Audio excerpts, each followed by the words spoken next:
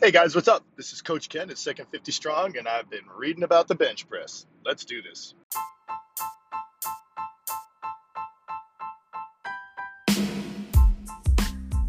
So here's the deal. How do people like us, who are in our second 50 years of life and don't buy into the garbage that getting older means getting weaker and being less active, how do we age in a way that we can feel proud of? Get stronger every year and be in better shape than people half our age?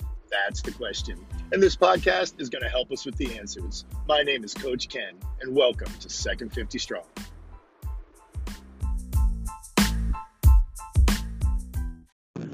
What's up, guys? This is Coach Ken at Second 50 Strong, and my longboard came in, which is a lot of fun. And I'm not upset at Amazon. It was Prime, and it came like 10, 15 days later with multiple delays, whatever.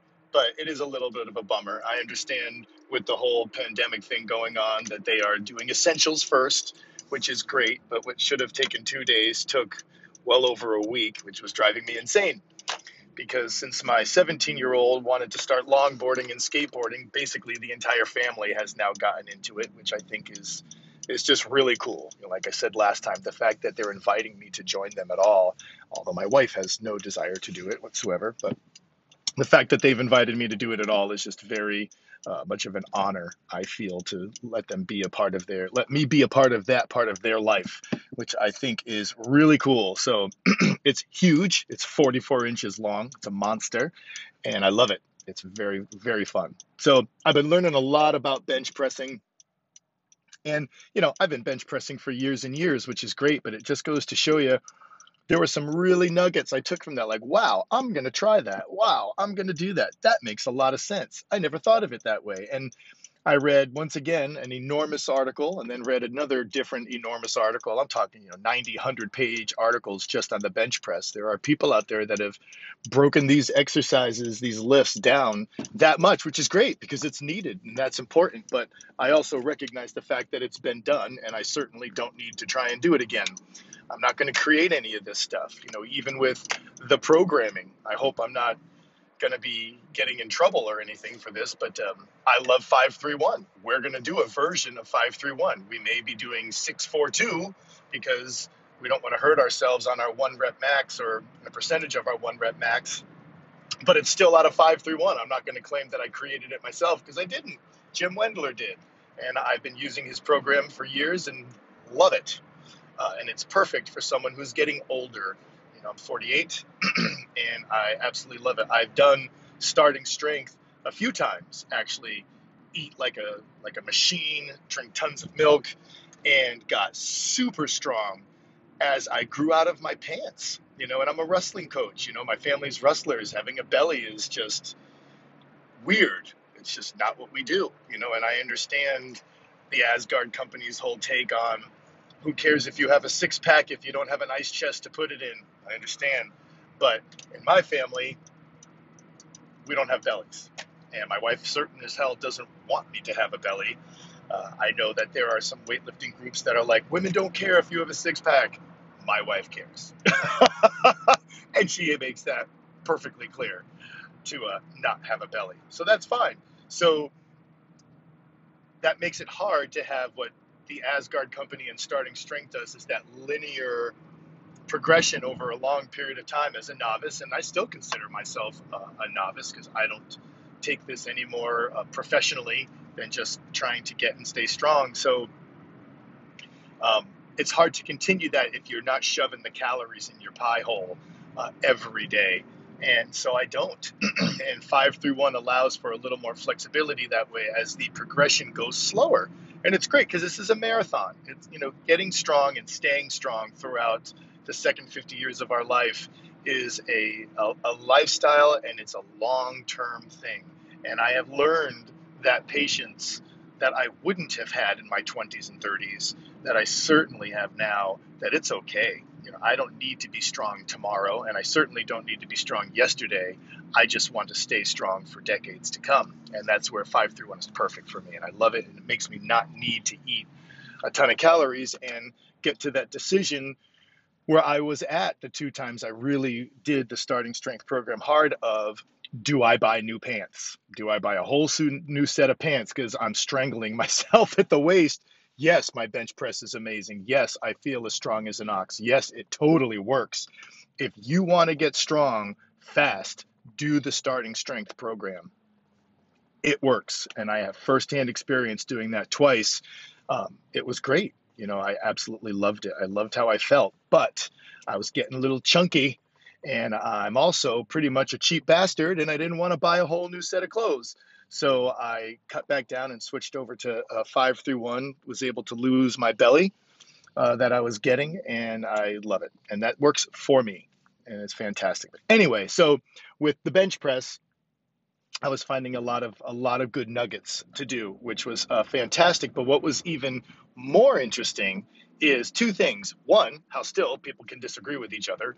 Two or three very important figures in the powerlifting, weightlifting world can be just like, do it this way. No, you should do it this way. No, that's wrong. Nope, you should do this. Don't focus on that. Focus on, and I see that in the world of medicine and physical therapy and science and diet and everywhere. I mean, that's life. I mean, politics, you name it. So there is no super gold standard for any of these lifts besides some basic safety rules, right? Which must be followed because if you're injured, you're not going to get strong. So that's always interesting to me to just see these very important people totally have different ideas about what should be done as I read their 100-page papers on the bench press and the squat, which I've done earlier. And the other fascinating thing is just the history of it all. Oh my God. Um, we should all be lifting weights alone just for the appreciation of how much easier it is now than what it was as they were figuring this stuff out in the beginning of the 19th century, in the 1900s. Like, really, the bench press was started off with what's called a floor press, where they laid on the floor with a barbell, brought it up over their body, and that somehow, I guess, developed into the belly press, where they would put it on their belly and push it up with their belly before they tried to finish the drive with their chest and their arms and lock it out. And then some guy, I've just been starting to read the history of it because that's the last thing I research when I do these. Forget his name, really was super flexible and used his belly to get it almost all the way up into a lockout position. And then some people got upset about it, and that's what slowly made the belly press start to go away, which is a good thing because I think that's kind of silly. And then people started fooling around with trying to do the bench press on, well, it wasn't even called the bench press because it wasn't on a bench yet, but the floor press on boxes and just whatever they could get their hands on. A rack wasn't invented yet, so sometimes the bar had to be hoisted over them by two other people. And just what a mess, what a wreck. And all the things they didn't know at the time that we can take advantage of knowing now by these amazing people who write these incredible articles of information. So, wow, I just feel lucky and blessed that I don't have to deal with all of that stuff. That, we've got some really good stuff. The barbell qualities out there is tremendous, and getting a rack. Geez, you type that in on the internet. There's so many different half racks, full racks, different things you can get to be able to hold the bar where you want it to, keep it safe with safety bars or safety pins. And we're just really lucky that way. And I'm thrilled that we have all of that stuff and don't have to be wallowing around watching this evolution happens. Now, we might be in the middle of things evolving still. Who knows? Because that always can happen as well. And 50 years from now, they'll look back on what we're doing now and laugh about it, or 100 years. But I'm pretty happy with the way that lifting is now, with the core four especially, and some assistant exercises that we do.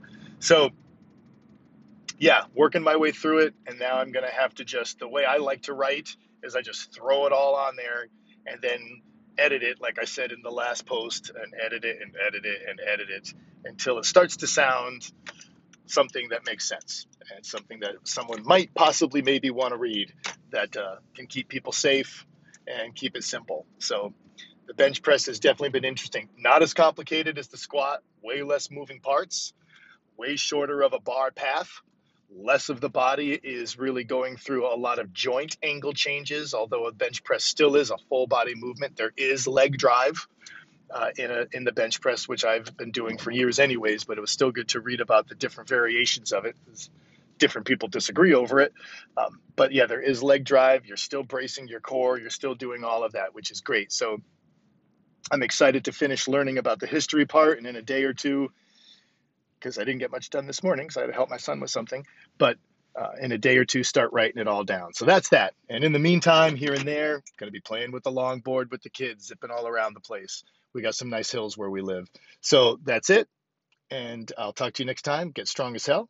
This is Coach Ken at Second 50 Strong.